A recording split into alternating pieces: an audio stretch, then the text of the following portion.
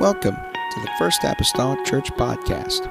Our church mission is to love as God loves, showing compassion to every soul, thus winning those souls and equipping them to be sent out to plant and to harvest. Thank you for joining us today, and we hope that you are blessed by today's podcast.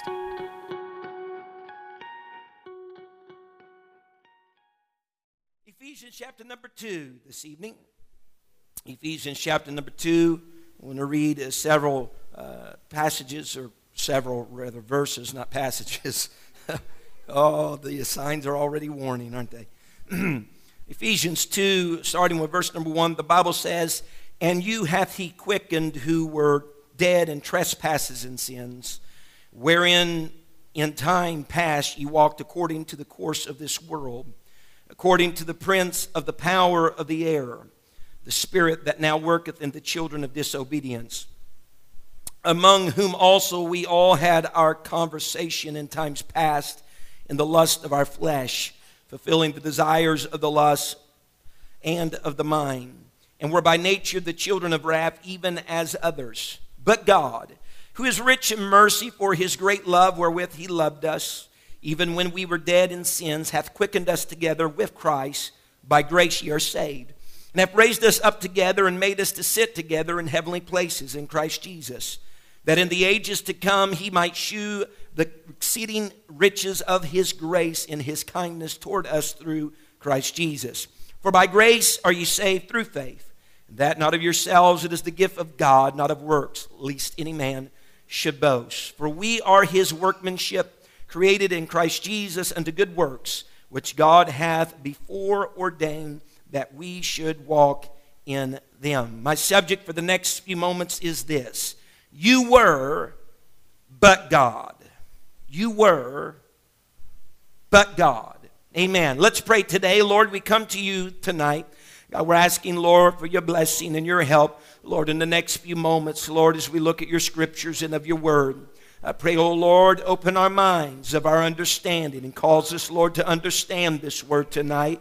God, I pray, oh Lord, help me, God, to, Lord, speak some acceptable words tonight, God, for your people. God, that we can learn by them. God, I pray our lives can mature and grow by them, and we'll be thankful and grateful, Lord, for what you do. In the name of Jesus Christ that we pray. Amen. You may be seated. Amen. This evening. What Paul is doing here in the second chapter of Ephesians, he's doing what I believe is important and that we all should do from time to time. And that is, every once in a while, we should periodically cast our eyes over our shoulders and see where we are compared to where we once were at.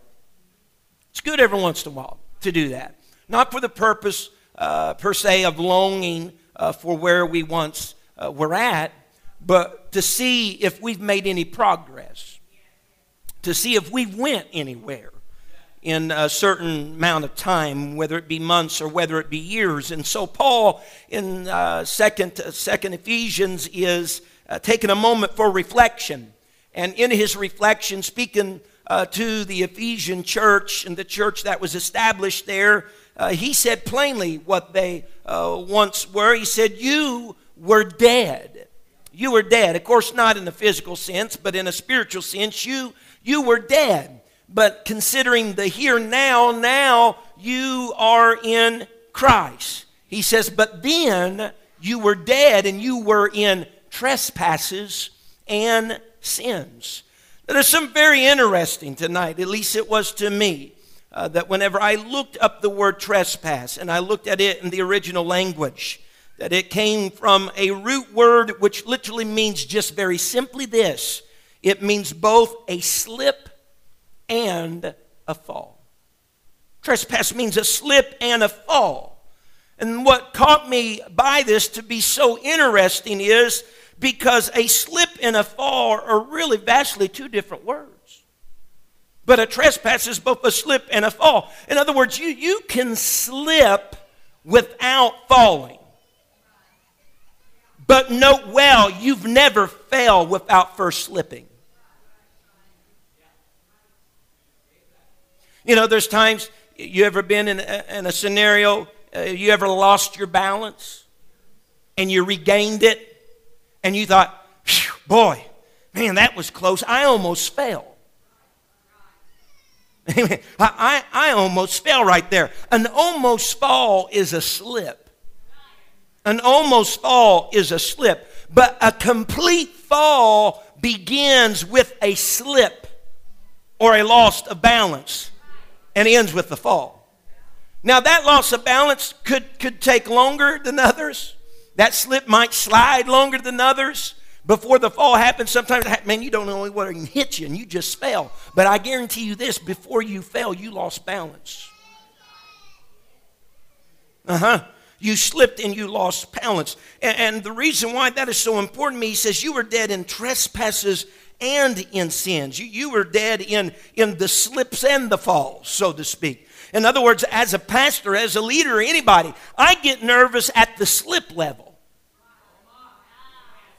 I get nervous at the loss of balance level. Because although you may recover from a loss of balance, and although you may recover from a slip, both of those are precursors to falling. Amen. And if you do recover, we must remember this as Christians and children of God. If we do recover from a loss of balance spiritually, if we do recover from a slip spiritually, we must remember that our risk of falling was always greater in that moment. Amen. Years ago, now it is years ago, my mother and father probably don't even know what I'm about ready to say. Years ago, Jeremy Penrod, him and I were bosom buds. And we were driving. I wish Brad Worth was here. He wasn't with us at that time, but we were driving the back roads from Princeton to Owensville that we commonly did a lot of times. And I was young enough to have a driver, or old enough to have a driver's license, but not too old past having a driver's license. And Jeremy, he went through all kinds of different vehicles, and I got to drive every single one of them whenever I was old enough. But at that time, he had that old white Monte Carlo. I don't remember the year of it, but he had the big old, it was the big Monte Carlo. And we were going those back roads from Princeton to Owensville, and I was a young driver, and I was driving the Monte Carlo. And those roads switch back and forth between pavement, gravel, pavement, just constantly back and forth. And you know how it is. You get courageous whenever you're young and unlearned and stupid. And you get courageous and you think you're invincible. And you underestimate the power of what you're trying to drive. And we came up on a curve, Brother Mason, in our travel that was on a gravel road. And I was going faster probably than what I should have been going on a gravel road that had a curve in it.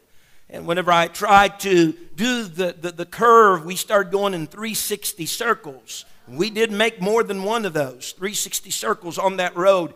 And we came to a stop right before hitting a 4-foot or 6-foot barbed wire fence that led into a pasture. And that put the fear of God inside of me. As a matter of fact, after that, Jeremy looked over at me and says, "Do you want me to drive?" And I don't think it was really a question. I think it was a statement. But it put the fear of God in me because we nearly had a wreck. And you say, "Well, Brother McGee," and I asked myself, did I ever do anything stupid again? Yes. Listen now. But only when I grew comfortable with the idea that our slipping and our spinning did not result in a wreck.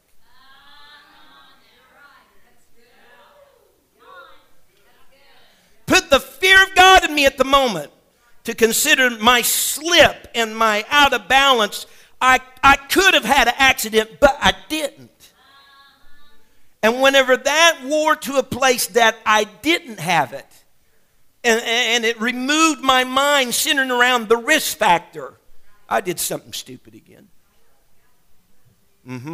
Whenever I got comfortable with the idea, I did it, but it didn't happen. I presume sometimes, even in our Christian walk, that if we can get by with something, that we can grow comfortable to a place, although the risk is high whenever we endeavor to do that, we'll do it again. Because somehow we think we got some type of ticket that says it don't apply to you.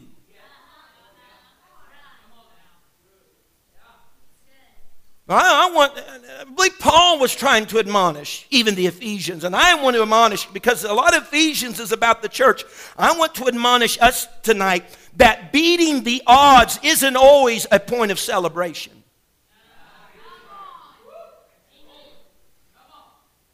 Especially if you're going to purposefully engage in those types of odds again, because none of us are invincible.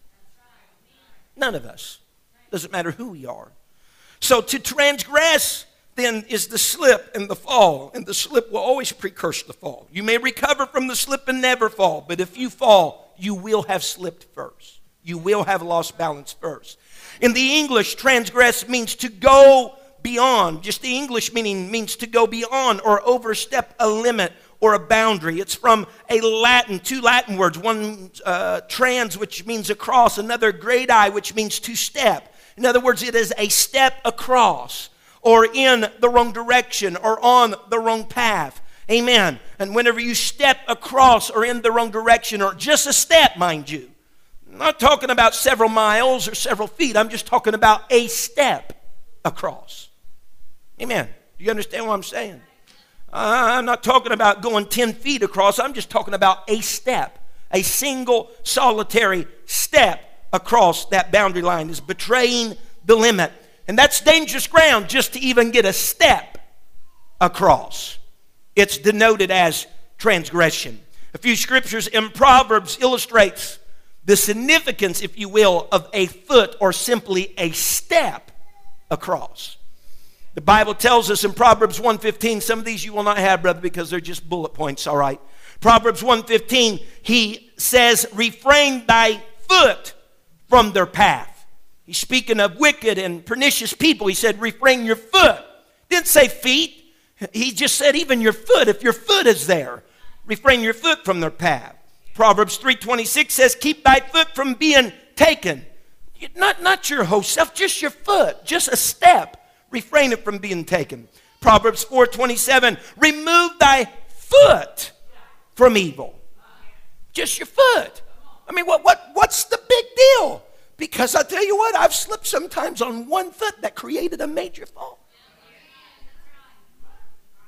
Amen. People's broken hips that laid them up in the hospital for days because they slipped and just took a step and fell. Amen.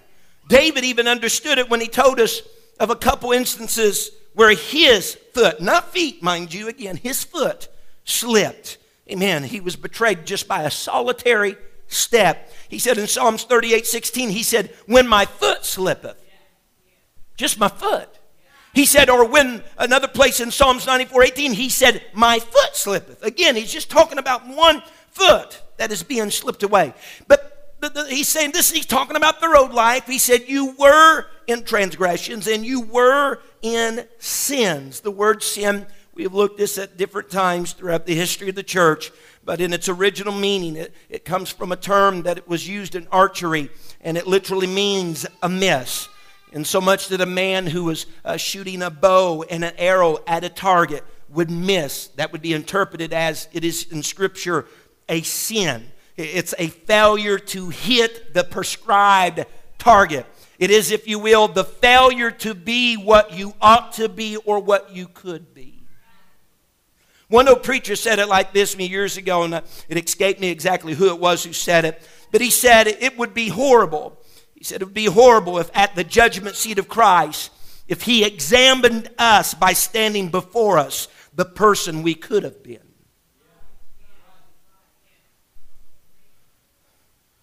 Amen. William Barclay, in speaking about this idea or this concept of sin, he stated this very important, I think very valid point. He said, once a thing becomes a habit, he said, it is not far from being a necessity.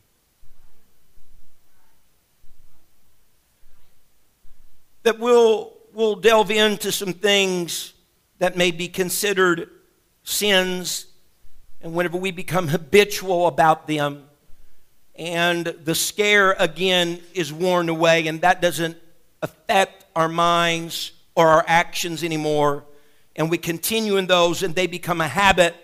It might have started out as a want, might have started out as a desire, but whenever it becomes a habit, it metamorphoses into now not just something you want, but you have a need for that thing.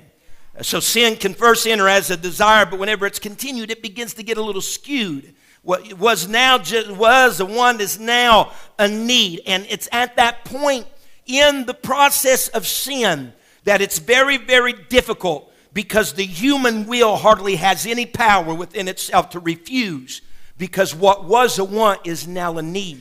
And our human will has a hard time keeping ourselves from things that we perceive that we need.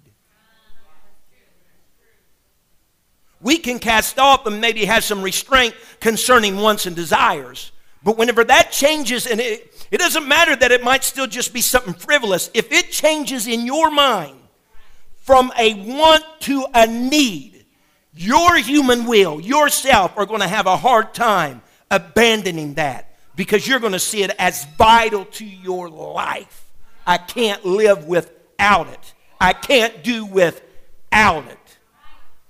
Amen. He says, the Ephesians, he says, you were dead in trespasses and sins. And this whole idea of being dead in trespasses and sins goes all the way back to the Garden of Eden, when Adam and Eve disobeyed the Lord. According to the scriptures in Ephesians, there were about three forces, amen, that helped encourage the church, nowadays church, to disobedience. You can read of them looking at verse number 2 and verse number 3. They are listed there for us. Some of the forces that help encourage us in a line of disobedience are these.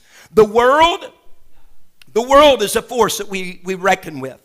Number 2, it is the prince of the power of the air, the devil, Satan. Number 3 is the flesh, its lust, its desires. So in this life, whomever you may be, you deal with these forces of the world, the enemy, and the flesh. Amen. And the world is more than just dirt and trees and water. Whenever it's speaking of the world, I'm talking about there is a spirit of this world. The Bible proclaims in 1 Corinthians 2 and verse 12, now we have received not the spirit of the world, but the Spirit which is of God, that we might know the things that are freely given to us of God. So plainly in Scripture, there is a spirit of the world. And that spirit you must combat in your everyday lives. Amen. The world is not an innocent player in the life even of church people. The spirit of the world is not an innocent player in the life of church people. The world, notice, he says you'll follow the course of the world. The world has a course. I guarantee you it does not harmonize with the path that God has for you. So we got to be on guard. Listen, we got to be on guard so that we don't receive the spirit of the world. Because just as well as you can receive the Spirit of God, you can receive the spirit of the world. Worldliness is a spirit. Amen. Worldliness is a spirit. And then secondly, we're combating against the prince of the power of the air, the devil, the prince of the power of the air. You know that's the devil. Well, I kind of just let Scripture harmonize with Scripture. Jesus told his disciples that he beheld Satan as lightning fall from heaven in Luke 10:18. Amen. And so we understand that he's a prince of the power of the air, a prince, so he's a high-ranking force, amen, in the power of the air to be dealt with. But something that does my heart well, although we contend with him on an everyday basis, and the Ephesian church did as well, whenever Christ comes to call us home, to rapture us home someday, our meeting place with the Lord is where? That's what he said. The dead in Christ shall rise first, and ye which are alive and remain shall be caught up to meet him in the air. So where the enemy's domain is present in this right now world, where he is a prince, a high-ranking official, when Jesus comes back for his church, he's not coming all the way back to the earth. He says, I'm stopping right here in his domain, and I'm calling my children, my sons and my daughters, and there's nothing that the enemy can do about that. Hallelujah. Amen. 1 Thessalonians, just to give you the scripture, 1 Thessalonians 4:16, here it is. I basically already quoted that. Amen. Verses 16 and 17 is where that's found. So the devil is that spirit. The scripture even says here in Ephesians, he is that spirit. It claims it is him. He is that spirit that now works in the children of disobedience. Now, I'm not saying every individual that disobeys is possessed of a devil. All right. However, I am saying that any person that is working in the mode of disobedience is being influenced by devilish tactics.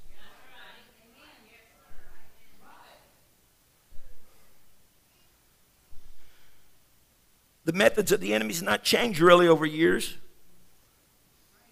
Adam and Eve disobeyed the command of God based upon what? Based upon the first lie that's told. Being, you shall not surely die. That was the lie. They disobeyed as a result of accepting his lie as truth. And today, the devil still lies to us. We believe it and disobey known commands. Steadfast, sure commands by believing the lie that he is feeding us. I can tell you, and I know whenever you're in the vice of that scenario, it's hard maybe sometimes to distinguish, but as an outsider looking in, I know sometimes having been in that place that everybody's saying, what in the world is going on? You know, it's like they're lying straight through their teeth, you know, can't they see this? But whenever you're in that mode, sometimes it's hard to differentiate what is going on. And the third thing that we succumb to, we're not past this. None of these things are we past. We're not past the influence of the world. I think it's another thing Paul was saying. You dealt with that, but you're going to deal with that. It's part of your past, but it's part of your future. And you're going to have to know how to handle some things that he's going to tell us about later in the book of Ephesians. You still got to deal with the spirit of the world and the devil. But you also have to deal with the works of the flesh. These are some of the most conniving things ever, are the works of the flesh. Because they seem to be, to a certain degree, just a part of you. And the works of the flesh, we talk about, the works of the flesh. Bless God, I don't succumb to any of that, because we automatically equate the works of the flesh with any type of sexual impurity. But that ain't so. Works of the flesh just isn't talking about sexual impurity. The Bible states what the works of the flesh are in Galatians 5 and verse number 19 starting. The Bible says, now the works of the flesh are manifest, which are these: adultery, fornication, uncleanness, lasciviousness. Does anybody know what lasciviousness is? Nobody? Brother Mason? Shoot it at us. The wanting desire to be lusted after. You're vying for the attention for someone to lust after you. That could come through a myriad of ways.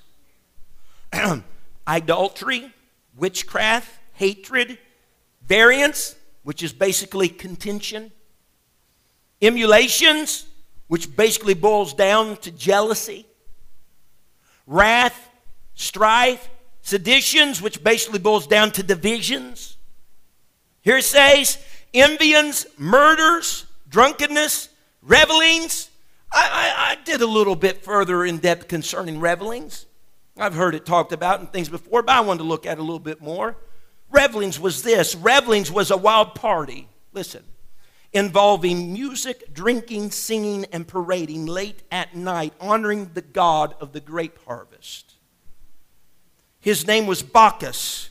And listen to me well, in the 2nd century, this god was depicted as a beardless, sensuous, naked or half-naked, genderless youth.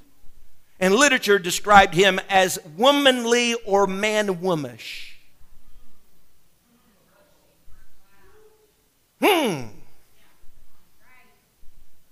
Has there ever been any parades in certain cities and towns, even in Washington, where late in the night there's been singing and dancing and parading and music, and seemingly they were worshiping a genderless God? And he said, and such like of which I tell you before, I have also told you in times past, that they which do such things shall not inherit the kingdom of God.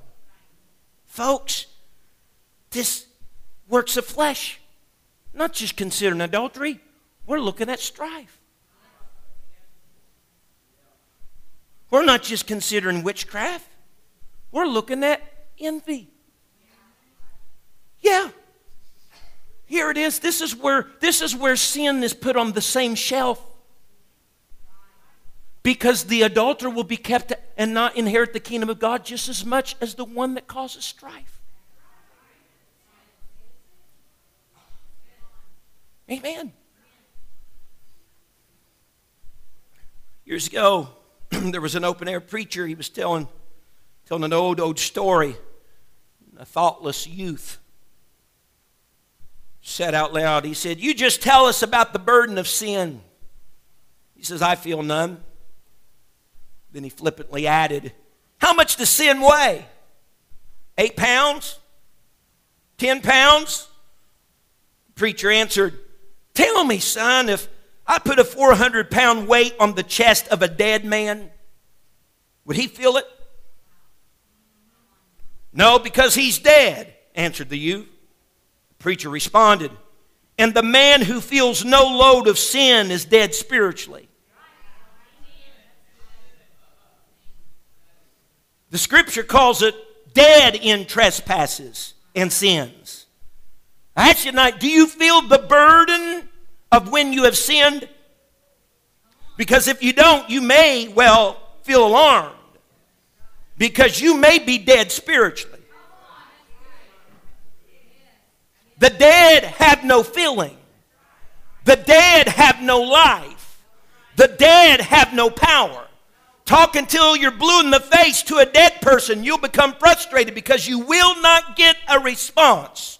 But everyone that was dead in trespasses and sins, that could not respond, that did not have the life to respond, that could not feel the anxiety of where they were in their placement of life, must all have what the scripture says in verse number 4. They need a but God moment in their life. Hallelujah. The apostle was saying, hey, you were dead in your sins and transgressions. You couldn't help yourself. You didn't have the power to help yourself. It didn't matter what anybody said to you. But God. But God. I'm here to tell you we need a shaking in our bosom every once in a while. Whenever we become indifferent and closed out to what God says, what His Word says, we need a but God moment in our life. Amen. Because when they have that but God moment, that changes the condition. Whenever but God happens, there's a quickening now back to life. They can hear, they can respond, they can change. But God changes a lot of things. Every bit of humanity needs a moment like that in our life. Amen. Just look at the difference. And I just got a few scripture references here. Look at the difference that just that 2-word phrase changed and altered some things. Genesis 48 and verse 21, the Bible says, and Israel said unto Joseph, behold, I die, but God shall be with you and bring you again into the land of your fathers. Genesis 50 and verse 20, Joseph is speaking, and he says, as for you, ye thought evil against me, speaking to his brothers, but God meant it unto good, to bring to pass as it is this day, to save much people alive. David in Psalm 73 and verse 26, he's crying out to God. He says, my flesh and my heart faileth, but God is the strength of my heart and the portion forever. In 1 Corinthians 10:13, here's a verse that many of us know. He says, there had no temptation taken you, but such is common to man. But God is faithful. Hallelujah.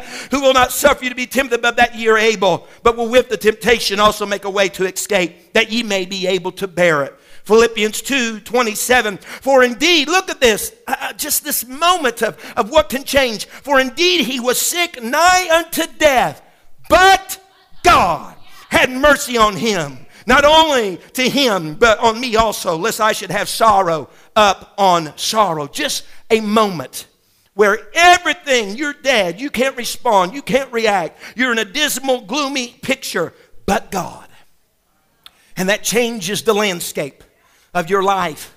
It changes the destiny of your life, those moments. And so Scripture says, but God who is rich in mercy in verse 4, for his great love wherewith he loved us. Now let's read that slow. But God who is rich in mercy for his great love wherewith he loved us. It is for his great love wherewith he loved us. That is encompassing, amen, the church. That is encompassing the Jew and the Gentile. I like what Brian Kinsey, an apostolic minister from Florida, said one time. He said, God's love determines the riches of his mercy. But God, who is rich in mercy for his great love wherewith he loved us. God's love determines the riches of his mercy. And let me tell you, he is love. He exudes love. And as a result of that, you better know that his riches concerning mercy are very deep. God loved us, and just in the single act that took place on Calvary's Hill, there was something displayed. God showed us to the extent that he hated sin, and he showed us the abundance in which he loved the sinner in the same cross. You know, a common feeling, I got a string hanging here, but the common feeling when someone comes to terms with sin, that they've transgressed, that they have sinned, common feeling sometimes that they have is some estrangement with God. A lot of times this happens just even on a human level. Whenever there are differences between people, or there's been a wrong done between people, you feel estranged from them. You feel like you can't approach them. A lot of times that's because what you're feeling on your side of the fence, if you've been the transgressor, if you've been the one in the wrong, you have guilt. You have shame. And the guilt and the shame is a wedge then that comes between you and your God. Biblically speaking, of Luke 5 and 8, the Bible tells the story of Peter, and they went on the water, and he let down the net as the Lord said, and they brought in a draught of fishes. And when Simon Peter saw that, he fell down at Jesus' feet, saying, what did he say? He didn't say, come close to me and let's have lunch. No, he said, depart from me. Why? For I am a sinful man. Because of the realization of positionally where he seen he was, it didn't make him want to get close to God. It made him want to stay at distance. Why would you want that? He's the only one that can cure a problem, because you're dealing with guilt and shame. You're dealing with guilt and shame. It's as a young kid, sometimes it's hard for them to look you in the eye whenever they've done something wrong. It's hard to face whoever it was that you wronged. But God's heart and his desire is to help sinful man. Amen. Whenever he realizes, amen, that he's in that state, he doesn't want them to push away. He wants to take them in close. Want to take care of that shame, take care of that guilt. I think what God would tell us, that whenever we do make our wrongs and mistakes, I think what Paul was trying to reassure the Ephesian church, knowing that they would still have some mistakes and they would still have some failures in their life, although they were born again now of the water and the Spirit. I think it was trying to convey to them that God will love you through that. God will love you through that. And here is a moment, a pivotal moment, a moment on the hinge. When listen, God's going to love us through it, all right? He will. I mean, man, he's got a lot of long suffering and forbearance and all these things. And he'll love us through it. But whenever we come to the place we recognize that, and we're ready to turn this thing around, and we begin to reciprocate that love back toward God, when we start to do that, when we start to reciprocate that love back toward God, you know what happens? we love less than the things that we esteemed above God. Because the thing that you love the most will be the thing you'll sacrifice other things for, even if it's other things you love. Amen. So, God's done this great deed for us, this great love. And verse 5 says that when we were dead in sins, that was our condition, God hath quickened us together with Christ. He quickened us. He took a dead man and made him alive. Took a man that was dead, spiritually dead, and made him alive. He brought a resurrection upon a man.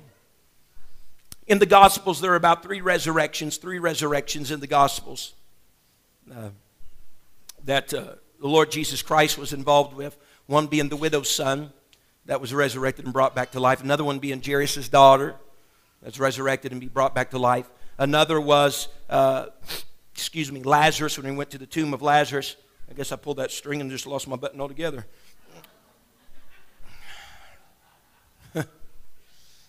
Don't pull loose strings unless you know what they're connecting to you. Write that down for me. No.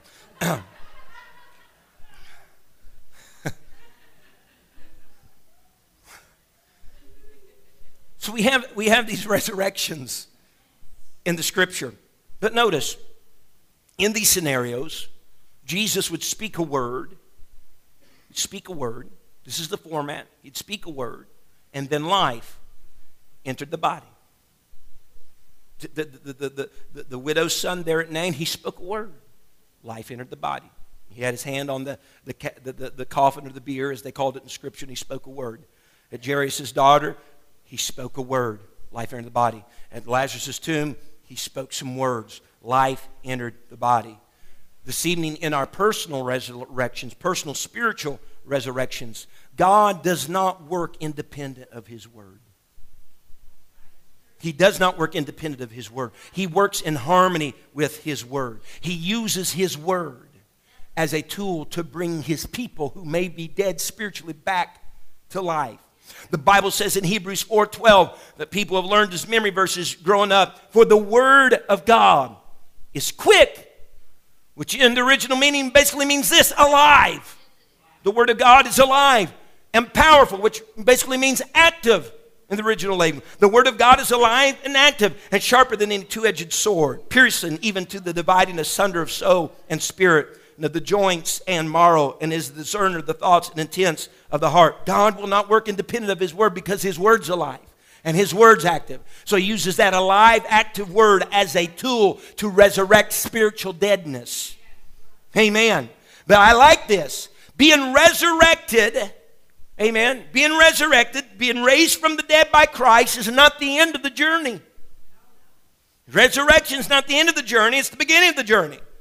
Because if we utilize, per se, the story of Lazarus and the example that's given there, here Jesus speaks those words, Lazarus come forth. That dead man who's been dead 4 days gets up, walks out of the tomb, but there were some other commands he spoke to those that were around him. He said, loose him and let him go. Why? Because there were still some items that were associated with his dead man's state that were still tethered to him. He had grave clothes on, amen, that were limiting, even encumbering him, that still needed to be taken off him. So being out of a dead state's one thing, but you need to continue on your journey because there's still some things attached to you and tethered to you from that dead man's state that needs to be taken off, gotten rid of, abolished. Amen. The Bible says in Ephesians 4 and verse 22, it says, and I love this, he says, that ye, everybody say, put off. That ye put off concerning the former conversation, the old man, which is corrupt according to the deceitful lust, and be renewed in the spirit of your mind. Verse 24, that ye, everybody say, put on. Put on the new man, which after God is created in righteousness and true holiness. You got to put off so you can put on. The tragedy today is people's leaving on and putting on. You ever put on more layers?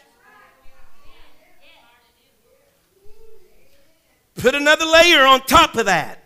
The tragedy is this: the moment you take that layer off, the layer that was there to begin with is there. You don't even have to go through the effort of putting it back on. You got to put off so that you can put back on. You can put on something. I love the Bible because he was telling the Ephesians, basically this is the nutshell of what he was conveying to them. He was telling them, hey, you were dead in sin. Now you can be dead to sin. You were dead in sin, but now you can be dead to sin. And when sin beckons, it's going to be like talking to a dead man. You're dead in a new way now. You died so you can live. It's not you that live, but it's Christ that lives through you and in you. So you can be dead to sin. Ephesians 2, verses 8 and 9. And these are some verses of Scripture that I hope that we wear out. He says, for by grace are ye saved through faith. That not of yourselves, it is the gift of God, not of works, lest any man should boast. I'm going to be a little repetitious here. You've heard probably me say some of the things I'm about ready to say. But we've looked at these scriptures at various times in various modes throughout the history of the church. But write it in a book of memorial and rehearse it in the ears of the people. Here it goes. Because a lot of people will like to take these two little verses and just interpret the mean, and this is fine, to mean that you cannot be saved by works, but by faith alone. All right? And so, you know, in reality, we cannot be saved by works alone, but by faith. And back in our series on James that lasted a while, we understood that faith never comes alone. Faith doesn't abide by itself. Faith works. Faith works. We have looked over in the past how you can have works without faith, but you cannot have faith without works. Because faith without works is a dead faith. It's a non-existent faith. But whenever you have faith, in its true sense, a living faith, that works, that becomes a saving faith. And whenever this happens, the Bible says, I'm saved by grace through faith. Because that faith is a living faith. And it's never alone. It's accompanied by works. A long time ago on a Sunday morning, I was doing some teaching and I brought up this concept and I had an illustration in order to seal it. So with that being said, there's probably some that was in classes that wasn't here. But here it is again, just for whomever it may apply or just reignite. Saved by faith, saved by grace through faith. I am a person. You ready for this?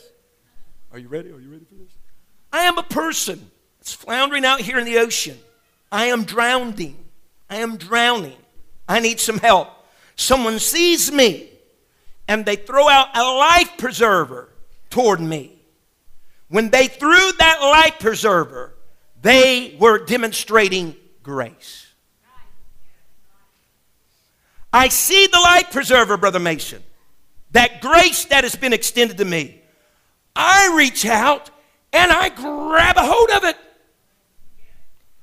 And I put it down over top of my head and down underneath my arms. And I'm thinking, whew, I just got saved. I'm an idiot if I don't grab the preserver. If I can say it like this, I'm an idiot if I don't grab the preserver because I believe that would be saved by works. Because I reached out and grabbed a hold of it. But works alone will not save you. What I demonstrated there was faith. That works. Because whenever that preserver was thrown out, that was grace. Grace is not salvation. Grace is a vehicle for salvation. When that preserver was thrown out to me, I had faith that this could do something for me. And as a result of my faith, my action then was to grab a hold of that and put it on me. And so they brought me in because of me being saved by grace, the vehicle, through my faith in belief that it could actually work, me grasping a hold of it and pulling in close and bringing me in. It's not of yourselves, the Bible says. It is the gift of God. What is the gift of God? Grace and faith is the gift of God. Grace and faith is the gift of God. If grace was never extended to you, you would have no means or vehicle for salvation. Grace provides that opportunity for you to be saved. And at the same token, though, He's given everybody a measure of faith. So grace and faith are the gift of God. And the Bible says we are saved for this purpose. We are saved unto good works. And those works are good because they're influenced by God. Amen. The Bible says in 2 Timothy 3, verse 16 and 17, good old scriptures here today. These are good ones just to commit to heart. All scripture, everybody say all.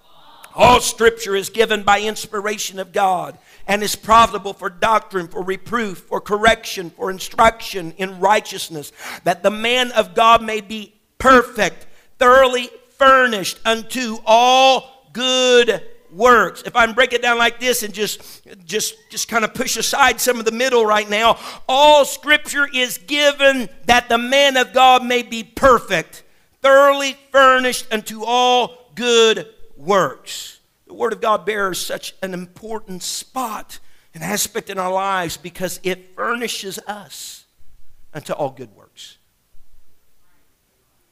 That is a big necessity then for your Word of God in your life. Because without it, you're not fully furnished.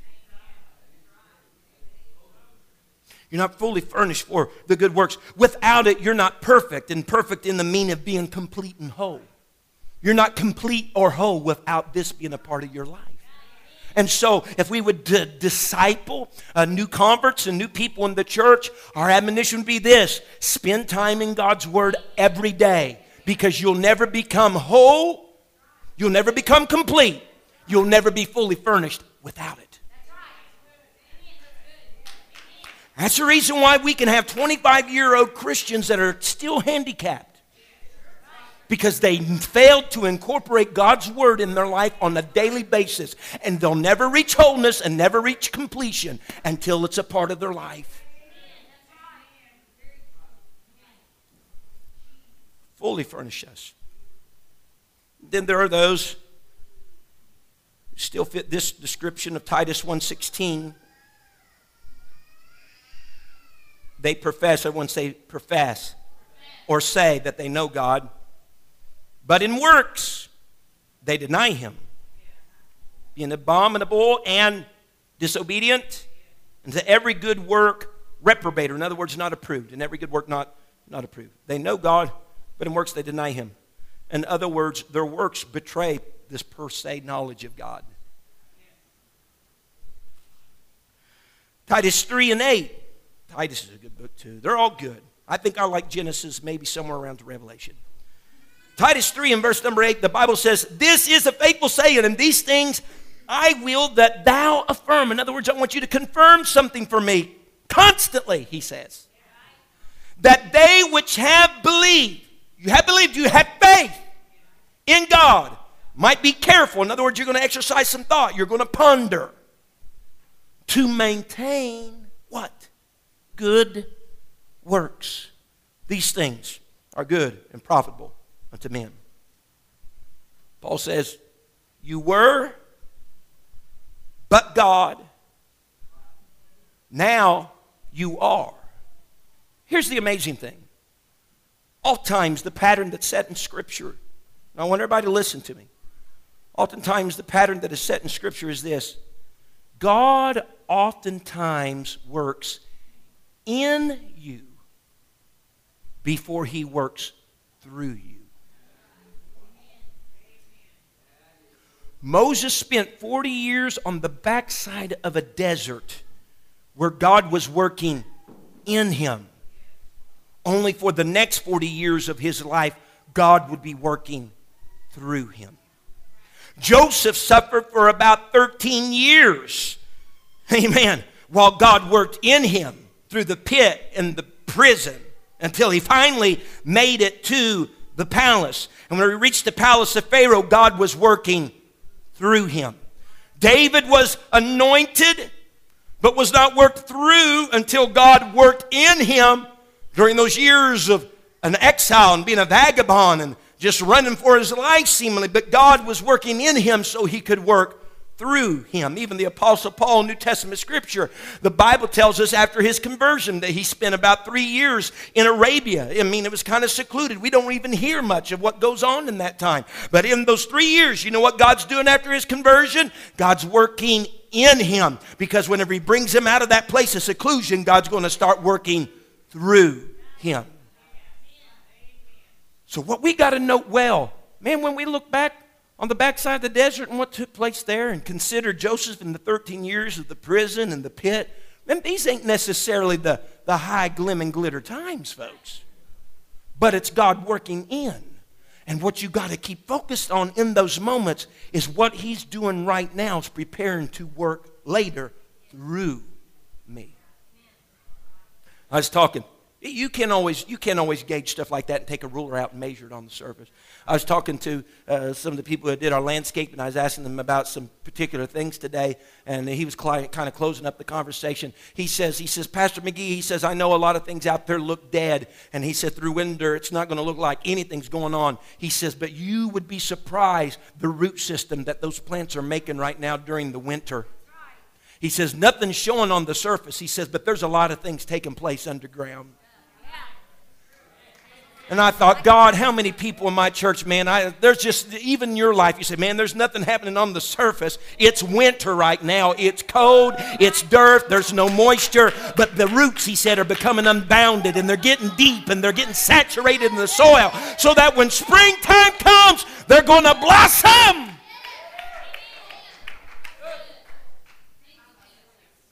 So you got to endure God working in you so that later he can work through you. I'll close with this scripture if you'll stand with me. Titus 2:14. There's your indication.